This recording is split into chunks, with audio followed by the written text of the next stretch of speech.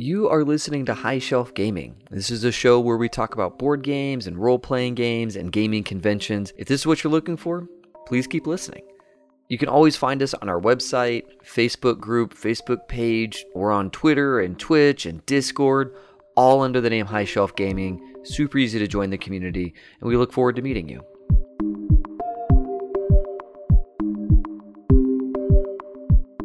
Hey everyone, David Gillespie here again with High Shelf Gaming, and as always, I am joined by the ghoulish Rich Wisniewski.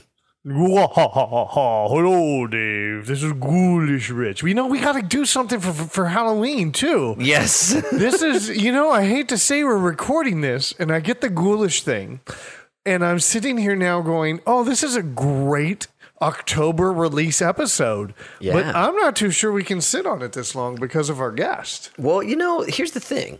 Around this time last year, we were planning on an October release episode with the subject matter of tonight's episode. We'll get into that in a little bit, and it didn't work out for us. So this is our, pour one out for the things that never came to pass. But we're super excited tonight because we've got a dear friend of ours, Michael. Man. Oh, Gen Con Mike. Man. Yes. Welcome Mike. To the show. I wish you had a podcast. I would listen to you every day. Well, thank you. Thank you. Dude, welcome so much to this show. I'm excited Mike, to be here. Yeah, you and I, we all met at Gen Con thanks to like Pauly and Gen Con Amy and and that whole crew. Mm-hmm. And I think you and I, you rolled up with the black fingernails, right? They were blue, actually, dark blue. Oh, you're right. And I immediately thought they were not colorblind friendly. I'm just letting you know. I thought they were black. Yeah, but I'm gonna say immediately I was like, oh, this guy's my home dog, because I know he and I would have totally played some Vampire. We would have played some World of Darkness back in the day. And you were right. You were very correct. Yes. Was it the black Genco jeans that gave him away too? Yeah. I don't think he was in Genco jeans, but he should have been. Silver chain and the top that was like fishnet with all the ripped areas. Oh yeah, in the punk studs everywhere. Yeah, yes, punk studs, and he had that jacket with the safety pins. Mm-hmm. Holding the patchet on the back. Yeah, kind of a goth punk situation. Yeah, totally. I just thought it was the electrical tape over my nipples that really did. Yeah. Yes. That's how this is why I would listen every day, Mike. Yes. Right. You got to be wearing chafing, gentlemen. That's a real thing. That's right. Don't just give it away. So, Mike, just by way of introduction, what kind of gamer are you? Like, what games do you play? Baby? What's your history? Well, back when I was a wee lad, back even in middle school, I started getting interested. Yeah, it was actually. Yes. It was. Yeah, it was second edition back then for the longest time. And I remember a friend of mine was into it as well. We didn't play a lot, but I loved reading the books. Didn't we all? I loved going through the pages and the artwork. Yes. Oh, yeah. And that was the thing. And it wasn't really until high school that I actually got to start playing. But by that time, third edition had just come out when I really started playing. So I played a little bit of second edition to get my feet wet. And then as I was playing, third edition came out, and you knew all the changes that came with that. So it was a little bit, a little transitional period, but I loved it. I mean, the whole thing was just mind-blowing for me. And, I grew up, some of my most formative years in the 80s. So you had shows and movies that had this. Monsters. Yeah, well. Yeah, unfortunately, I just recently watched that, and I forgot how bad it was. Yeah. Well, and how not pro D&D it was. No, and how the level of psychosis that Tom Hanks goes through. So, but I mean, think about I was able to watch the Lord of the Rings cartoons when they were on. I had them on cassette. Movies like Krull and Excalibur and all the stuff that I could get because my dad had a subscription with HBO.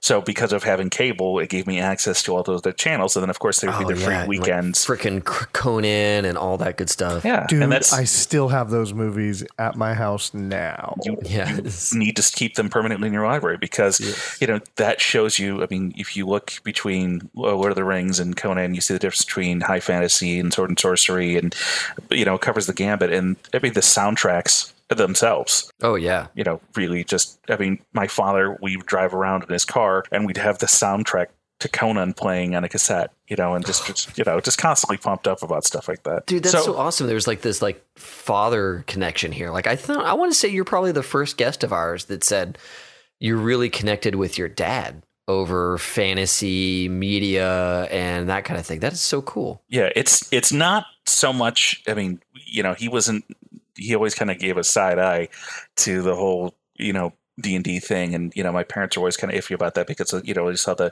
huge media campaign about the tide of Satanism and all the other garbage that came along with it. But the fact that we could connect, at least in some form of media, and agree on certain things made a big difference in us being able to enjoy certain. So there was a connection there. And you know, in high school, it progressed and went from D&D. And then I learned about and got exposed to White Wolf. And that turned a corner for me. Yeah. So that was a huge thing. And that was extremely, you know, from that point on, because it wasn't just the game. It wasn't just the fact that they took, you know, a different, you know, aspect on the entire gaming genre. It was the fact that, you know, in their books, they were quoting music and movies and novels and making these references that were applicable, which made me then want to go find some of that source material, to find those bands, to find those movies, to read those books, to further my interest in them. Yeah, they really informed you as to the like themes and genre that they were jumping into. Oh yeah, and that's you know, the thing that I found most interesting about them and was how they basically, in a good way, turn the industry on its ear. Okay, hold on. For all the dear listeners out there, Mike is one hell of a D&D player. He jumped into my game on Wednesday at Gen Con and phenomenally jumped right into Redbox Basic. I knew you had some D&D chops from that day. That's why I was like, it has to be D&D. It has to be D&D. It has to be D&D. And here I had my fingers crossed that it was White Wolf like myself. I was like, come on, baby. I White saw Wolf. too much D&D chops happening. No. And that's, you know, and the sad thing about it is it's not sad. It's good, is that I've fluctuated back and forth. It was Gen Con that actually was able to let me get back into White Wolf, because the group of people that I used to play the White Wolf games with, we separated. You know, we moved on, we got older. Exactly. We moved away. People move on, do things. There's drama. The Jenkos. Right. Yeah. And it was 2010, 2011 that I actually did my first LARPs. And I actually got recognized both years, got prizes rewarded for my live action role playing, and it was actually pretty cool. Believe it. So it was a lot of fun. Yeah. So anything else on your gamer chops, or should we jump straight into our topic for the evening? Well, our topic. Yeah. I would just say a little bit more. The other side of my love of gaming is board games. Traditional board games. When I say traditional, I'm talking about stuff like Life or Monopoly and stuff like. But my brother would always kick my. Are we allowed to swear? Yeah. Okay. We're dirty wholesome here. All right. Fantastic. Dude. Watch your language. So my brother would always kick my ass at Risk because I never understood the concept, but I loved Stratego. Oh. So I was a big fan of Stratego. Stratego is one of those games that we kind of need to talk about here, because it's one of those like it's a game that like really big time board gamers have all played, but very rarely reference, but it's just so formative. It just has so much going on. And that was one of the first times I ever actually started winning a game. So that's why I liked it. I played, and then in recess when we were in middle school, we had a game of Othello. We had a Othello board game at schools. Yeah. And that moved into, as I got older, we started playing games like Weapons and Warriors, Castles and Catapult, and something like that. Where you had the giant battle mat, and you had the rubber band loaded like catapults and cannons and stuff like that. There was a game like that I played.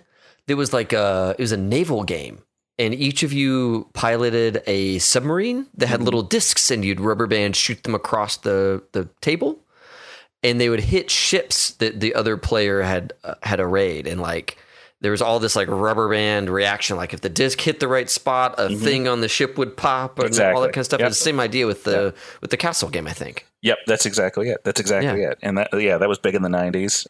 Most recently, over the last 6 months, I've been playing Gloomhaven. Ooh, so, yeah. What are you and I and Rich, what are the three of us talking about tonight? Oh, we're having an episode. Yeah, baby. Oh, it's not just the gang getting back together. We are talking about White Wolf. Yes. I'm excited. White Wolf Publishing. Oh, man, I am so pumped about this. I know that folks that have been listening a while have heard I grew up with White Wolf. That was my first gaming system.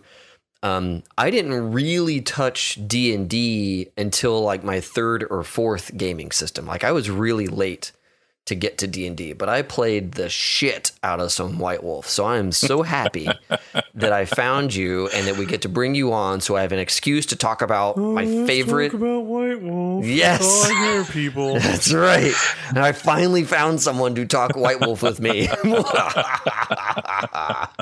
Well, Rich, if you need to, you can take a nap while we just geek out over this. It's all right. No, I will just sit here and make snide comments and make superior comments to my D&D world compared to yours. But we'll be okay. It'll get there. It's all right. You got to go with your strengths, Rich. Go with your strengths, man. That's right. That's right. That's right. White Wolf, for the folks that aren't up to speed. Initiated. Yeah, they are a publishing company that made a bunch of role-playing games in the 90s, most popularly in the 90s. They've recently fired up the kiln again and are now pumping out new product. They were the first ones that really said, look, you don't like keep track of things in terms of minutes, you keep track of things in terms of scenes. Mm-hmm. So if there's like an effect on your character, it lasts the whole scene. Right. And everything's all about storytelling, and everything's all about the arc and about the themes and the motifs and they really like put a lot of juice behind the concept that you're telling a story, not really playing a game. Right. And that was the thing that I found intriguing about it, because they wanted it to be, it's not so much that there are pages and pages and volumes of charts. It's not about the math and the crunchiness of the game in that regard. It's right. What story can you tell, and what story do you want to be a part of? And it focused not so much on, I want to go and I want to attack the zombie and I want to, get the gold and I want to, slay the dragon. And it became, I am now a fully part of this realized world that is fluid. It is dynamic. It is changing based on my choices. And, there are these cities, there are these source books for the cities themselves that set you up with the princes and the primogens, and you find, there's all this. Ooh, let's roll back just a little bit. With those concepts, those are the political structures for specifically vampire. Sure. In an area. So the prince would be like the leader of this town sure. For a certain faction, and then the primogen would be like the leaders of their like little sub factions within the town. Sure. If you were for the clans, they would be the head of the clan. Yeah, exactly. So if you've never played White Wolf games before or anything like that, politics matter. Yeah, and it's quite a bit. Yeah, exactly. And it is we're saying in White Wolf in general, not just about vampire, but if you look at the structures, that you find in werewolf, or even when it comes to mage, those are my first three introductions to the White Wolf world. You find that there is a level of politics, there is a certain amount of balance that needs to be struck. So again, that goes more towards the storytelling, the actual role-playing element that got lost in a lot of those games that later came out or came out before them too, because it wasn't just about, what can I do specifically for this adventure. It's how am I part of this world? How can I be a bigger part or a smaller part, or how can I manipulate this world? What's my end goal so far, and where do I want to see things go?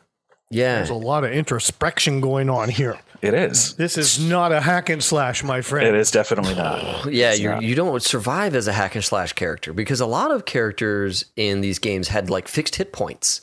So you could be super powerful, but you still had kind of the same amount of hit points you started with. I mean, there's like Vampire is a little different, but in a lot of cases, the game was always pretty lethal from that perspective. You became more lethal, right? Your enemies became more lethal, but you never really got like a ton of hit points or any of that kind of stuff. And you really had to do a lot of role play, man. You had to do a whole lot of story craft Right, and that I think that is both a pro and a con for that White Wolf system. Is that the people that you find? I would say the people I ran into that have mostly played a lot of the White Wolf games, these are people who, whether or not they're doing live action roleplay, LARPing, or whether or not they're just sitting at the table themselves, they get into their characters. Some of them will come dressed as their character. Some of them will stay in character that entire time, or until something gets, they're out of story. But and that's the depth that there is to. And the other half of it is the con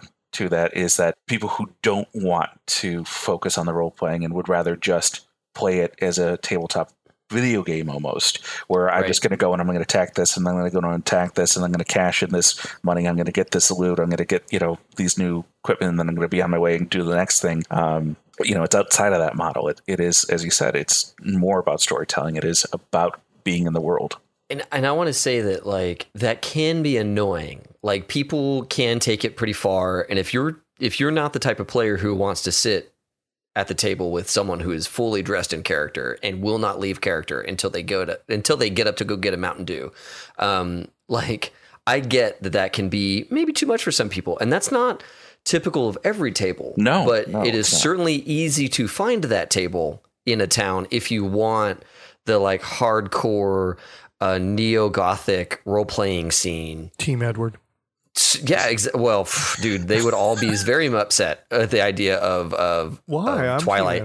What? No, dude, no, they're all about Anne Rice. They're all about Interview with a Vampire. The romantic vampires, not the sparkly vampires. Did Mike just do like a face palm as I said? I think he did. I think he was dying a little inside, and I spoke to give him recovery time. Yeah. Okay, it was very much an eye rolling Captain Picard moment. It's almost to the point of being shut up. Wesley. Yes. Because of having the classic idea of vampires, things like Nosferatu, which obviously enough, one of the clans in Vampire the Masquerade, or the classic idea behind werewolves themselves. As I said, when you're going through the books themselves, the player handbook, the initial book, the storyteller's guide, the clan books for vampire, the tribe books for werewolf, the tradition books for mage, you're seeing them draw on the somewhat classical idea of them, and then change it a little bit, turn it up a little bit. They go to 11 on some of these things in a good way. Dave, to get back to your point, as we were saying, you're right. There are people who can take it too far, and then at the point of they're being passionate, it becomes an obsession, and it becomes annoying and distracting from the story. So you have to find that balance. Somebody who wants to be addressed only by their character's name and sits down with a glass and this is my blood wine and this is what I drink. It's like really thick Kool-Aid. It's exactly. Like, stop. All right, take a break. Take a break. Yeah. But it's one of those games that allows someone who wants that for themselves. Mm-hmm. It encourages you to get committed.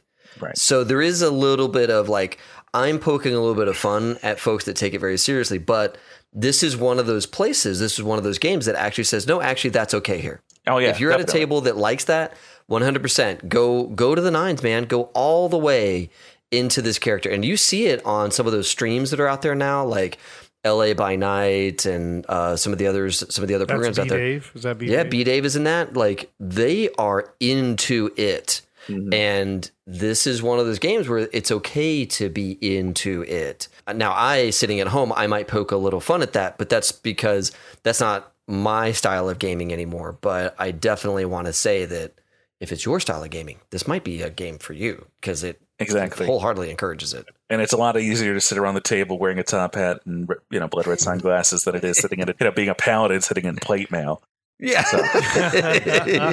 Yeah, much easier to get in character. Sounds like somebody's tried that before. It chafes. It's just not so good. It's not great. It's not great after 4 hours. That's why I play a wizard. It retains a lot of heat. Yeah, exactly. Yeah, that's the thing, is that they are story focused. Of course, there's always combat capable, right? Mm-hmm. Everybody has combat powers and all that kind of stuff. So we talk a lot about the story, but from a system perspective, it's really straightforward. It's a dice pool system, which maybe is a little different than what other folks are used to.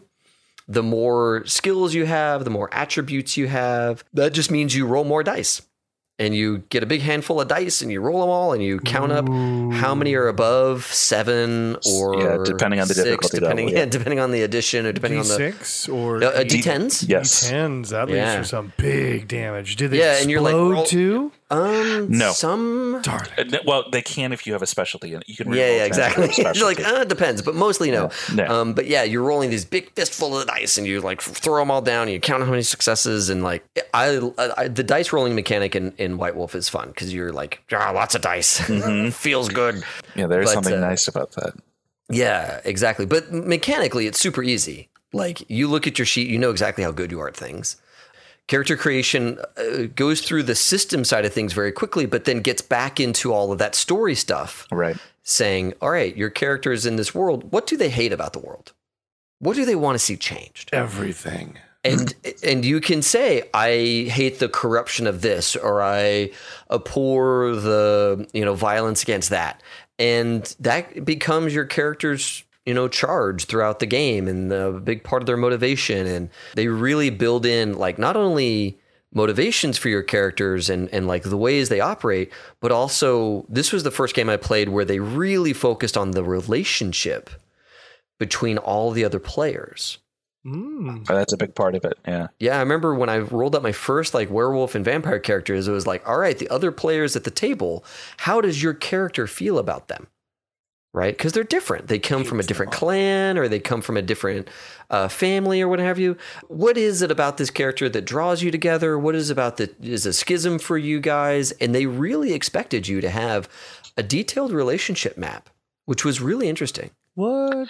Oh, yeah. I mean, and that's, you bring up the clans and the tribes again. During character creation, the fun thing about character creation is that although you have a certain amount of freedom, you're not sitting there rolling dice to try and then allocating the numbers to specific like strength, dex, wisdom. There's 3 sections on most of the character sheets, and it's your initial abilities, and then there's the specific abilities that you can do and things that you can specialize in, depending on how you spread your points across your character. It's all point buy. That's exactly it. And then when you get into but even so much before you even get into putting the numbers on the sheet, putting the dots on the sheet, it's, okay, what clan are you from? Or what tribe are you in? And then what is your demeanor? And then what is your nature? And, so like, say if we're going to take vampire, right? Say you're going to play a Brujah. Now the Brujah were kind of the punks, the anarchists, the guys that, wanted to kind of stir things up,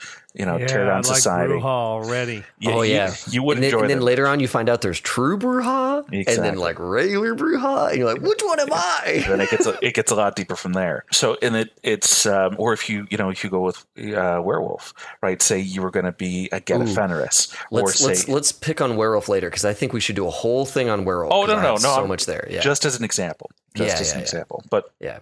So depending on where that goes, and then you go into the relationship with, okay, well, we'll stick with vampire for this. I'm going to be a Brujah. You're going to be a Ventru. Well, we might butt heads. Mm-hmm. There might be a power struggle. We're on the same side of the Great War, of the Great Conflict, but we might disagree on some fundamental things. And it's really neat when you read the description. There's all this character stuff in there. Like, how do the Brujah see the world as a collective? All right. Hold on. I read Anne Rice. I don't remember Brujahs. Right. Actually, and that's funny because you would think that you would get an idea of vampires from Anne Rice, but they actually said that one of the head writers, one of the co-creators of White Wolf, especially Vampire, said he did everything he could to stick away from Anne Rice. He didn't pick up a book. He never read anything by her, and the reason is that he didn't want it to possibly influence his decision on how he was going to create his vampires. Now, as we discussed, there's references to movies and media and books and song lyrics and stuff like that throughout the books, but it's so much that for flavor, it's like putting in bouillon into a soup. And so you're right. They take concepts and then they put them into their world. One concept that is straight out of like past vampire lore is the Nosferatu. Yes. Right? Yes. There's that old black and white movie Nosferatu, and is like this like really creepy guy, and he's like looming over the bed of the maiden. And so they took that concept of that from that movie Nosferatu, they expanded on it, they add a lot more flavor, and now it's a whole clan within the world, and they're like traders of secret. They're all grossly hideous. They live in the sewer. They're just gross, but they're powerful because extremely they're nasty, because they're willing to be where no one else is willing to be. They're willing to get their hands in the muck, where other vampire are like, ugh, no thank you. But the Nosferatu will get in the dirt and get their hands dirty. And it's just very different in that feel. I think we just heard some of Dave's character come out. When the players read that, they're like, oh my God, they get so connected to that clan. Right, because it depends on where your aesthetic is going to be focused. Are you focused on the character themselves? Are you focused on the clan and what the clan represents and what their background is? Do you want to be one of the pretty boys? Do you want, because the trade-off for the powers, the abilities that you get with the clan is that you do end up having those physical attributes of the creature from the Nosferatu movie. You have the longer bony fingers, you have the elongated face and nose, you have those, longer, sharp, rodent-like teeth, that kind of thing. That was one thing that I loved about Vampire, was that every clan had a disability, right? Like the Nosferatu became hideous. I think the Ventrue had like a really strict feeding preferences. Yes, they had prey, not exclusivity, but it was something like that, prey selection, where it was, you'd have to pick. So, like, I only, feast on hipsters, or I only feast on the homeless, or something like that. Right. So, and it really sucks when that community is not around. Yes, because it's not like they can just feed on anybody. They have to feed on the one community or the one type of person that they've selected. Exactly. And so, all of them have little cool, hey, you're powerful, you're cool in this way, but there's a downside. There's a price. And you have to play to the downside. Right. And that, brings me on to another subject that you just reminded me of, the flaws. During character creation, you are able to select flaws. Flaws can be traded for feats or extra points to put into your pool when you're creating your character. So, you might select heightened senses, but at the same time, to pay for that, you'd have to pick, traditional lore. I forget one of the ones like, you can't cross running water is one of your restrictions, which puts a huge hindrance depending on where your actual setting is taking place. It's just really neat. Like when you get through making your character, you have a very firm idea of who this person is. Mm-hmm. Like, what are they afraid of? What can they do? What can't they do? Where do they live? And it was really good at character creation. And the thing that the character creation process forces you to do is that you can't, although you could, it'd be wasteful to try and do a little bit of everything. Having a concept for your character at the beginning, before you even start point allocation, allows you to determine how I'm going to spend these points, because you have a limited amount. No matter how many, you could take a number of flaws to give you a couple more, but in the general sense, you need to focus on who you are, who you want to be. And as you said, you're thinking about, your character because you've made them from the ground up. So if you want somebody who has a lot of money, then you have to put enough points into resources that you have that kind of wealth that you're looking for. If you want somebody who is strong and acrobatic and flexible, then you have to allocate those points. So creating a person in that regard, creating that specific type of character, allows you to mold them into what you want to be. And it gives you, again, as you're going through this process, the time to really get to know who they are. And then the example, within the player's handbook, especially the main source book, and then in all the clan books, they gave you examples, pre-created characters, where it shows you, here's your character, here's his background, here's his current situation, these are his specialties, and then, here's the sheet. And that was that. So it was, almost 2 pages of information, 2 full pages of information that lets you flesh that out. And that was the time, a lot of times when we would do a first session, when we were starting a game of Vampire, the entire first session would just be spent on character creation because it required that level of depth. Yeah, exactly. And that's what we appreciated about that. And, as Dave, you mentioned before, when you get into, okay, well, I'm going to be this clan, you're going to be this clan. How do we meet? How do we know each other? What's our, is there rivalry between the clans? Is there, how do we interact? How do we feel about the clan overall? How do we feel about our clan's interactions with these people? Are we rebels against that? Do we align ourselves completely with them? That's that intrigue. That's the depth that White Wolf created with their worlds. And that's something I really appreciate. Yeah.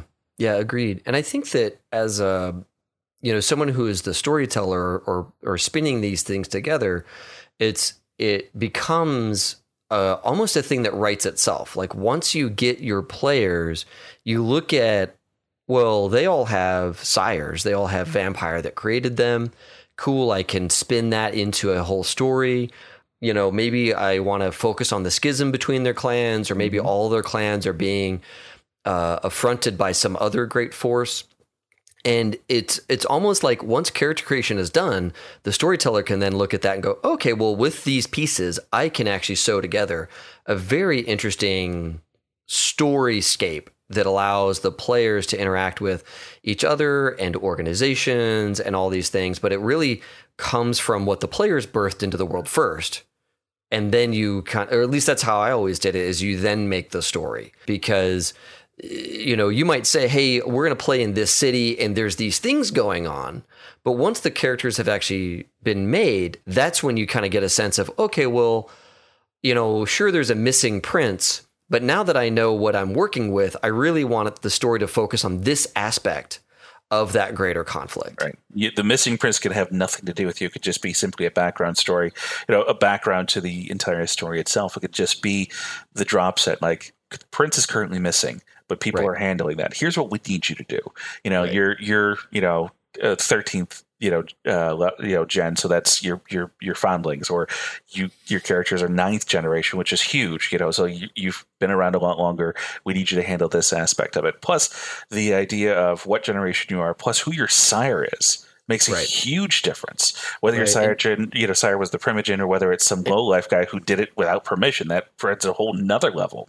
Yeah, and folks, if you've ever seen like True Blood, I was just thinking True Blood, dude. Yeah, I am convinced that the makers of True Blood played their asses some like White Wolf games, because there's the whole concept of, all right, they're out in Louisiana, and this like one vampire is kind of forced to sire another vampire, and then he has to like be responsible for her, and it kind of sucks for all of them. Dude, that is straight up. Oh yeah, straight up a White Wolf Vampire game, like right there. Yeah, exactly. And it was actually funny. I know we've talked about this before we started doing this, but anybody who's interested in really knowing about White Wolf, and specifically vampire and werewolf, but mostly vampire itself, because that's where a lot of the documentary focuses on. There's a documentary that came out within the last 2 years called World of Darkness. And the World of Darkness is actually the name for the world that White Wolf sets their stories in. Everything's a part of it. Mage, werewolf, vampire, wraith, changeling. All the games are in here. And in the World of Darkness is really Earth. It's our modern world, just a little darker, just a little crappier. It's a step sideways. Yeah, exactly. It's not quite the upside down world, but man, it's on the way. Like politicians are worse, cops are more brutal, the drugs hit harder, the addictions are worse, families are coming apart at the seams. All of the negative stuff is just that much more prevalent in the World of Darkness. Exactly. And in the movie, the documentary World of Darkness, they actually touch on two different points. One that you guys brought up, True Blood. And they said, watching that, it's like, yeah, that's pretty much our world. That is pretty much exactly our world that they just went and took. And there was actually a lawsuit. I won't bore you with the details, but there was a lawsuit over that. I'm sure there was. And I'm sure there was. There was also, it didn't turn out to be a lawsuit, but you guys remember the first Blade movie that came out with Wesley Snipes? Oh, yeah. So, put my hand through your chest. One of the lead artists that did in the artwork itself for me is one of the parts that drew me further into White Wolf, especially Vampire. The lead artist for Vampire, when he's looking at a lot of the artwork, a lot of the still shots of Blade itself, although it was based off the character that came out in Marvel, they actually couple years after the movie came out, the one guy who was one of the lead designers actually said, yeah, when we were creating Blade for this movie, we actually looked at your old prints, we looked at your old style, you know, a lot of the things that you created, and that was our inspiration for a lot of this. Wow, the visual inspiration. Mm-hmm. Yeah, that's like awesome. Geiger and Aliens, yeah. Exactly. You know, the other thing that gets tossed around a little bit every so often is Underworld. With the that's a game. The vampires and the werewolves, and all that with kind of that stuff. Kate Beckin. Who's the girl in that? Kate Beckinsale. Yeah, she's awesome. Every so often I hear that one get tossed around. Kate, it's like, man. And they brought that up too, actually. Oh, really? And it may be confusing. It maybe it wasn't true, but maybe it was Underworld. There was a lawsuit between one of the two movies regarding them and White Wolf itself, and that's they touch on that too. So it's you're not far off in that at all. Yeah. So I mean, those are media projects. I would think that True Blood is a little bit closer to World of Darkness than Underworld. I mean, Underworld is like a high action version. You know, like you're definitely you're you know, but look, but the one thing they touched on was the elders. Oh yeah. Oh, that's right. You know, and think about them. Man. Think about the elders, them being in a state of torpor, right? Yeah. And then being raised again. So the words we're using here, guys, in the World of Darkness, the ancient vampires, because remember, vampires live forever. The ancient vampires, unless you put a stake through their heart, even then they might live. What? It's complicated. So you got to go read the book. You got to go read the books. So the ancient vampires, they might not be walking around anymore. They might be in what's called a state of torpor, which is like a long slumber. Basically, being in torpor means you're not playing the game anymore, but whenever you wake up, you're probably going to be more powerful than everybody else. And that's one of the interesting things about Vampire is your character could be coming from like the Middle Ages or something like that. Like you could have a really old character with crazy high stats and they just woke up from torpor and you're like here to kick ass and take names. What is this cell phone? Yeah, exactly. and you're way behind the times on everything. And that was one of the fun things you could do in the game. But yeah, you're right. They had this whole concept of the Methuselah, of the ancient vampires in torpor being woken up so that they can, you know, exact their rage and hatred on the world. Yeah. And that is definitely a huge theme in Vampire the Masquerade of like, hey, we don't want this to happen because we all like being masters of our own little universes here, but there's totally a movement to go around waking up the Methuselah and ending this party for all of us. Yeah, and then you know, Rich, to put it in D&D terms, think of a very deep reverie for the elves, right? You know. Oh yeah. So think of that, but you know, in a constant state. So in the sense of suspended animation almost. Yeah. It's very interesting stuff. Like I sunk my teeth into this so much in high school and college, and it was like kind of the only thing I wanted to play for such a long time. Mm-hmm. And it's the only thing he wants to talk about for a really long time. Hey, you know what, dude? I waited almost 2 years. All right. I did good. All right. But every planning session, it's like, hey, Rich, what do you think? Have you read anything about the vampire yet? Well, now you have me. And anytime that you want to talk about this world, you know, the entire world of World of Darkness. So Vampire has like 5 editions now. You know, 1 through 3 was mostly the same meta plot, was mostly the same world. 4 was like a completely different world and everything. They like started all over. They just released 5 last year, maybe a year and a half ago now. And 5th edition has this whole like hunger dice mechanic where like if you go too long without feeding, you start like rolling these dice that might make you go frenzy and you go crazy. Sweet. They've always had frenzy in the game, but it was really more of a story component. And you just kind of decided, hey, I think now is the time for me to frenzy. Now it's much more like mechanicized. Yeah. What's your take on like the 5 editions? What's your bread and butter? To be honest with you, Vampire the Masquerade.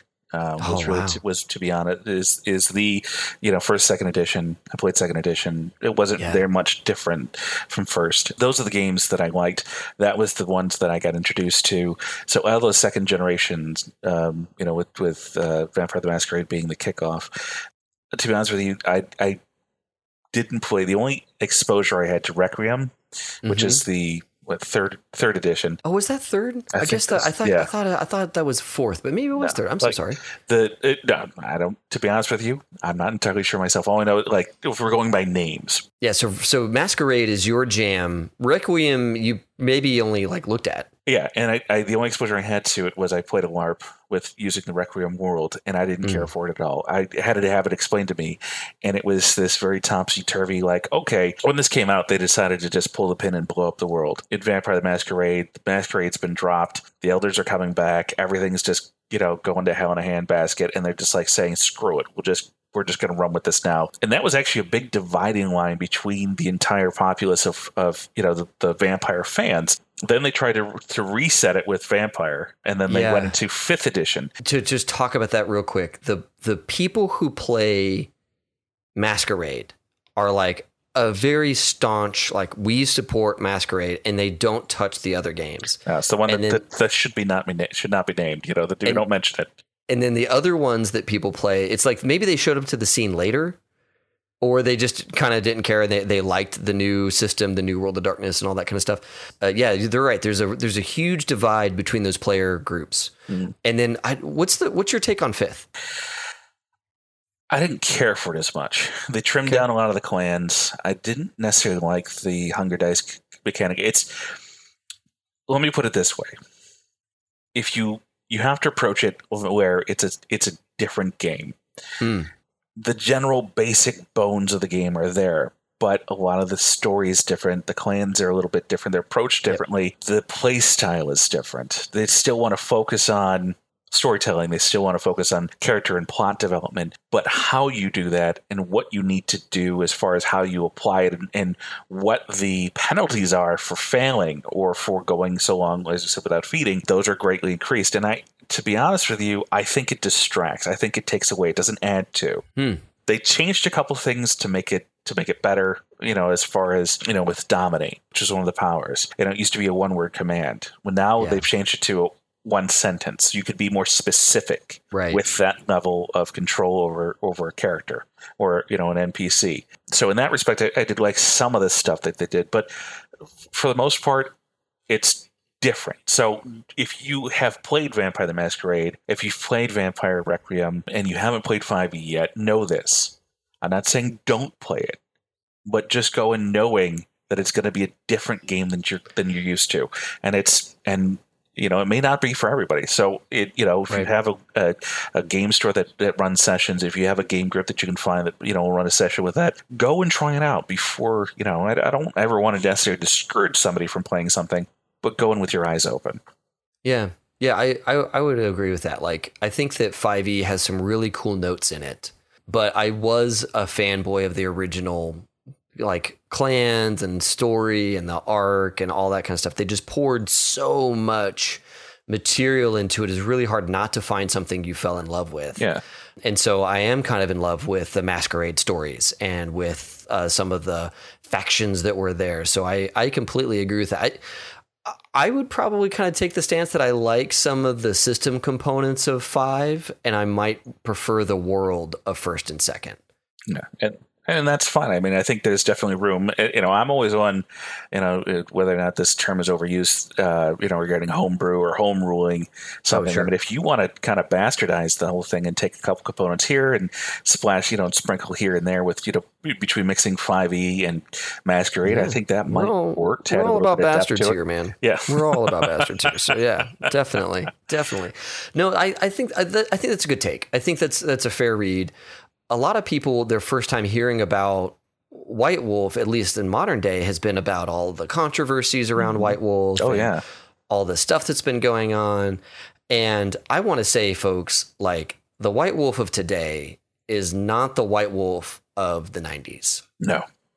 Like, White Wolf has always been kind of edgy. Like, I'll freely admit that the whole, like, edgelord thing applies to like White Wolf and the community and that kind of thing. As a former edgelord myself, I freely admit that there was a time when I was super edgy.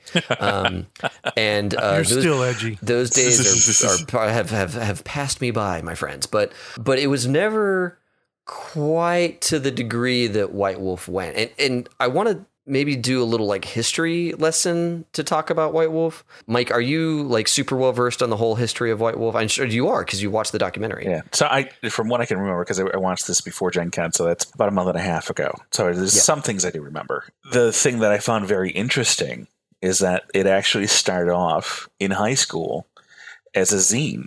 It was the two brothers that came together to create this zine. They would take excess photocopy paper. They would hand draw the articles. They would hand draw the art. They would write these articles and they would staple them together and then they would sell them. And it started out that way, and it was fantasy based. Had nothing to do with vampire, werewolf, or mage. That was later on, and in fact, it was on a trip to Gen Con. As they were, yes, they came up with the idea. The one creator came up with the idea. They were driving through. Oh God, it was one of those. It was either in Michigan or Indiana, somewhere. It had to be Michigan because they were going to Milwaukee still. And they went through this like rundown, broken down town, and it was just broken buildings, abandoned places, and they're talking. A bunch of old noodles and companies. There were a lot of burned out shells, and they're going through, and the guy goes. They're thinking, well, who would live here? Who would live in a place like this?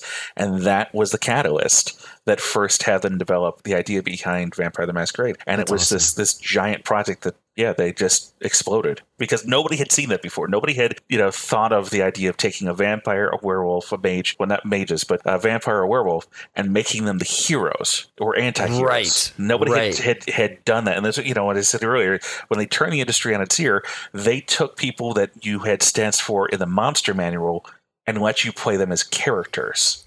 And it was really neat because they weren't like, hey, you don't have to be a hero. You don't have to be the good guy.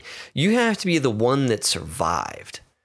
You have to be the one that had it in you to come out on top of a really bad situation. Exactly. And, especially because, and again, that leads you into where your storyteller is going to drop you off based on what the character created. You could wake up night one not knowing what happened, who you are, why you feel this way. It's like you're waking up, you slept through most of the day, like a bad hangover. It kind of like what's going on. Exactly. And think about, to use a reference, one of my favorite 80s movies, The Lost Boys, right? Yay. Think about Michael. Michael wakes up, he doesn't know that he's a vampire. Michael wakes up, he doesn't know what's happened to him. You could wake up not knowing what you're doing, and then you're dropped into this world of darkness, no pun intended, and you have to figure it out. You have to figure out what happened to you and what's going on, and you could just wake up in this no-tell motel on the floor, trying to figure out why you have this crazy headache and why things seem brighter, some bite marks in your neck. Exactly. So that kind of stuff. An insatiable hunger. Exactly. And that's kind of can be the jumping off point for you, and just talking about this right now, I'm already imagining all these great worlds that are coming to life in front of me. And by the way, so again, this sounds like a not very module-based system. This sounds like you create your own stories for your adventures to happen in. So they had modules. They had some really big epic modules. Yes. They actually had one of my favorite ones was a cross-game module that included vampire and mage and werewolf and changeling called Chaos. And it all took place down in Mexico, and it was the best. Oh, it was so good. And so they had some modules, but you're right. That wasn't the intention. The intention wasn't for you to say, okay, I've read the book, now let me go buy the modules. It was, okay, I've read the book, now I'm going to run my own games. And if I need a module, if I want a module, I can go and pick one up and run my players through it. Right. But it was not the intention. That's for sure.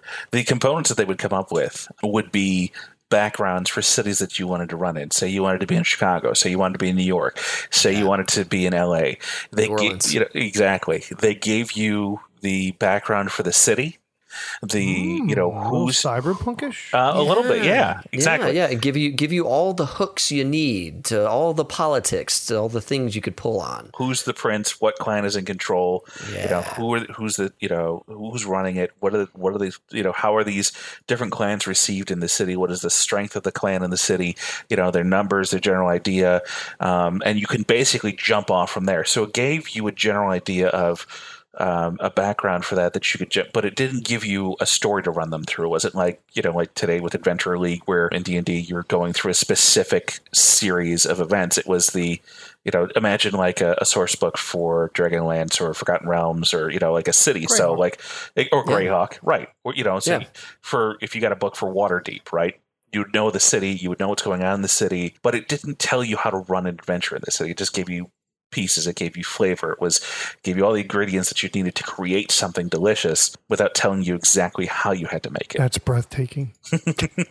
Indeed.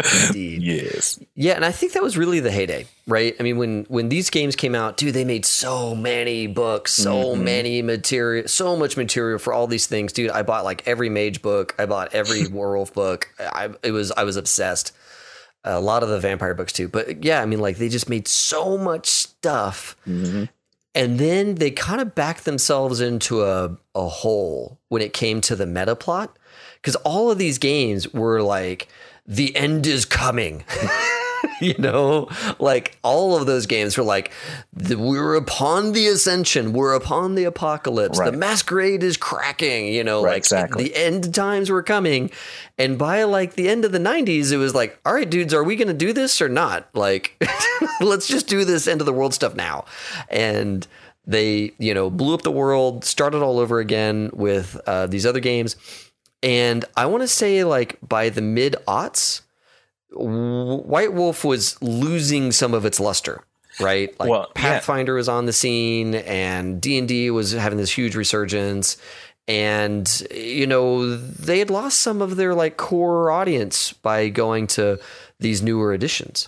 A lot of it was that after they decided to pull the pin and blow up the world is when you saw a bigger decline. Like they saw the initial decline or increase in book sales because they had an entire new world that you needed to sell. So you needed to sell the new source books for, Requiem. You needed to sell the new source book for whatever the werewolf thing was after that. Yep, Forsaken. Thank you. But they said initially, if you look at the numbers after that initial sale, which was not anywhere near where it was when they first came out with the world, it went up a little bit, and then again it started to decline. And a lot of it was the sales decline of actual books that caused them to make the decision to, all right, we're going to have the apocalypse, we're going to break the masquerade, the ascension's going to happen. Right. So it wasn't so much necessarily like, are we going to do it or not? It was we have to do this to try and. They were, trying to put a little juice in the veins. They were trying to get to spur a resurgence in what and everyone thought they were crazy.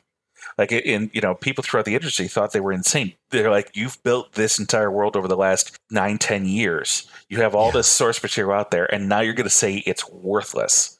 You're going to blow, like they said, you're going to blow up the world. That's insane. And that is insane. Based on the fan reaction, it kind of was. Right. I applauded it because it was something I'd wanted to see. It was gratifying to see it, right? But then it was like, oh shit, now what do I do, right? Like I'm left without a home. And like right around then, OSR is making it huge. The Old School Revival is making it huge. So there's all these juicy places for players to go when they blew up the world. Yeah, that's the thing. I think it wasn't so much, and they wasn't so much a decline that people were dissatisfied with the products they were putting out. It's not like people had gotten bored with Vampire and art Werewolf. Was so good, folks. I cannot tell gorgeous. You. Their gorgeous. Art was so great, especially then compared to like other gaming companies. Mm-hmm. Their products were gorgeous. Yeah, I'm sorry. I just remembered how like amazing that stuff was. And you should because there's a great story behind all of that. And if you go and check out the documentary World of Darkness, they explore that too. And that was one of the key components for how they designed the cover for Vampire, and B, what they wanted to do to set them apart from everybody else, from all the other ideas that they had. It's not cartoony, it's not fantasy. There's something real, there's something gritty, there's something dark and heavy about the artwork that makes it stand out in that regard. And the models that the guy used were actually people he knew. They were people in punk bands, people in metal bands, people that were, not necessarily models, but people in real life that they could draw from. And you can interesting characters. That. Exactly. So they fleshed it out. And I think that the World of Darkness or the White Wolf kind of fell to the same problem that The Simpsons fell to. There's a really good YouTube video out there. This is a great analogy. Yeah, there's a great YouTube video out there about the decline of The Simpsons, in that when The Simpsons started and when White Wolf started, they were counterculture. They were shaking the tree. They were fucking shit up, right? They were saying, no, we are going to have great art. No, we're going to focus on story. This stuff is going to be amazing. We're going to do things that nobody's ever done before. Right. And they did it with aplomb for over a decade. And then, well, everybody else caught on. Everybody else started having great art. Everybody else started focusing on story. Everybody else started focusing on these things. And what was once the counterculture of White Wolf became the culture of gaming. And then they started to get surpassed, I think, by other products. And they blew up the world, which was a huge, crazy thing. And that really set them up to be purchased or merged into CCP Gaming, right? The MMO creators of EVE Online. Exactly. And it was a crazy arc because, I mean, they were so big and so revolutionary. And then they kind of went out with this, all right, we're doing this crazy big thing with Forsaken and Requiem and all this stuff. And then, you know, CCP Games out of Iceland says, hey, we want to make a vampire MMO that follows the EVE Online mean is good approach to gaming and you know, survive at your wits. And I, you know, you and I, we played a lot of EVE Online, Rich. I mean, like, yes. I love EVE Online. And I remember when CCP bought them, it was this huge deal. They had like this big goth party, and like the leader of CCP, Hilmer, was dressed in like all black and had like mascara and makeup on, and like they were all like being as gothy as they could possibly be, and everybody was like drinking champagne, and it was like, this is gonna be amazing. And then nothing happened. Right. They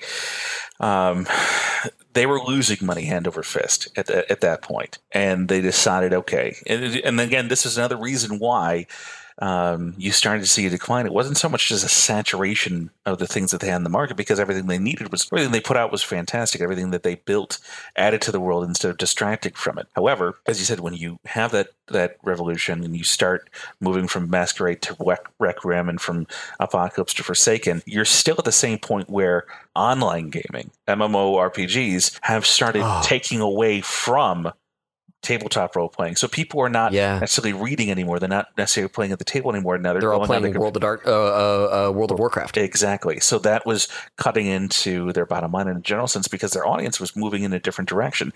So to do that, they decided, like you said, they would team up with CCP Gaming, who, as you said, did EVE Online, and they wanted to create something huge. The unfortunate part about this is they didn't necessarily have as much money at their fingertips as they needed, because although they had partnered with this other company and had been bought out by them, what happened is that over the 2-year process that they started getting money taken away from them. So less and less money was going into the creation of it, less and less money was going into the coding and the actual interest in this game.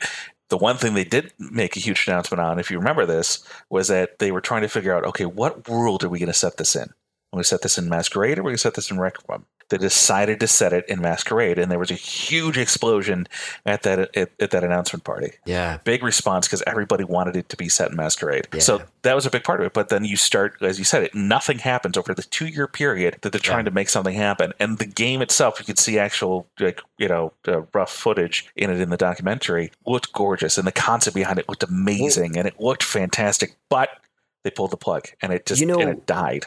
What's crazy is, like, I was really into EVE Online when all this was going on, and I watched it flounder, because what would happen is CCP would make a big announcement about Vampire the Masquerade becoming an MMO, right? And they'd have all these resources behind it. And then CCP would do something completely idiotic in EVE Online. Completely idiotic. And they would say, okay, hold up. Everybody in the company, whether you're White Wolf or CCP or whoever, everybody, all hands on deck. We are solving the EVE Online problem right now. Can't mess with the cash cow. Exactly. Cannot mess with the cash cow. Exactly. And this was when they had the first big player revolt in EVE Online, because they had this whole like greed is good thing where they were doing microtransactions and people were pissed off. Yep. And they were like, all right, all hands on deck, all production of this other MMO stops while we fix EVE Online. Yep. Wow. And they did that like twice. And by the end of it all, CCP was like, look, we went into this with the best of intentions, but we totally shot ourselves in both kneecaps. First one, douche, going greed is good. Second one, douche, going walking in stations or whatever it was. And it was just like, oh God. All this stuff that they did just completely killed that product. Right. And, in the meantime, you've got companies like Onyx Press coming out that is making supplemental materials for White Wolf products because, hey, they're not making any more freaking pen and paper role-playing games. They're working on this video game. So they're not working on the pen and paper stuff. So Onyx Publishing comes out, or Onyx Path. My apologies. Onyx Path comes out to make these books while White Wolf is basically focused on other things. And it's just such a sad thing, I think, because I saw the hope that was in that move, and I saw it slowly wither and die a gasping breath. And then they were like, all right, we're going to have to let this one go. They did a huge multi-million-dollar write-off on their filings or whatever, and sold White Wolf off to like Paradox, which is another video game company, right? They sold it off to Paradox Interactive, the same guys who do a bunch of video games that I love. I can't think of any of them right now. But yeah, Paradox picked up White Wolf and said, all right, we're going to turn you back into a pen and paper role-playing game company. And it's just so unfortunate because White Wolf ran into scandal after scandal after scandal. Yep. And now, like, they're not even allowed to produce their own content. They have to approve content that another company makes for them. Wow. Yeah, it gets pretty deep. It gets pretty deep. And there's something that is both encouraging and disheartening while you watch the documentary. And it's something that, I don't know. I'm never going to not love Masquerade. I'm never going to not enjoy the game. Yeah. And I would think, if I look back on it, that those years when I was a teenager, learning about, White Wolf, learning about the World of Darkness, playing through it, the game, the world, the source material were all super influential into what made me who I am today. And I don't regret any of it. I think it was super important. Oh man, dude, Mike, you have brought up some like nostalgia in me. I am now like off in my own little world thinking about the wonderful game I want to run for everybody at Next Gen Con. There you go. Yeah, all right, yeah, that's gonna happen now. God damn, all right, yeah. That's why you need those other 361 days of the year after Gen Con. Yeah, because it's an allocation of time and resources that you need to do your best to make this the best it can be. Instead of, it's a week before Gen Con and it's, oh God, what am I gonna do? Yes. All right. That's it. My game contribution for Gen Con 2020 is going to be an old school White Wolf game. And I'll probably do it as a 5 or 8 person game because that's how I used to run it back in the day as big top games. So, all right. Done. Yeah. And you know what? That's almost, because that came out early. You heard it here, folks. It's almost 30-year anniversary of White Wolf 2. Oh, so man. That's I'm going to have to go buy their next anniversary edition prints. Yeah, when they came out, $100 a book. Exactly. I can't wait. It's gonna be real marble on the cover. Oh God, no! It's not going to be real marble. They're still going to charge me $200, but I'm going to pay it. All right, I think we have boiled this ocean. I desperately want to have you back. Oh my gosh, talking the other products and let's just you and I go down White Wolf Lane and let Rich hold on for dear life. I mean, there is so much that we could sit here and talk about still. However, knowing that we need to pare this down to be listenable, I would say that for now, we've covered quite a lot. The breadth of the World of Darkness is huge. The breadth of Vampire itself is tremendous. And I'll be happy to come back any day you want to talk more about any of it. Awesome. Well, cool. Everyone who's stuck it out this long, thanks a ton. This is probably going to be a longer episode, or was a longer episode, just because I'm so into this topic. Thank you all so much for listening. And as always, have fun and play well. May all your rolls be crit. Thanks for listening. This episode was produced by me, David Gillespie, with music provided by Taylor Guillory. Our web presence is managed by Amy Nelson, and if you like our style, please leave a review for us on iTunes. It's the best way to help people find us. Most importantly though, feel welcome to connect with us on Twitter, our Facebook group, Discord server, our Friday night Twitch streams, and our website, all under the name High Shelf Gaming. We really look forward to talking and playing games with you.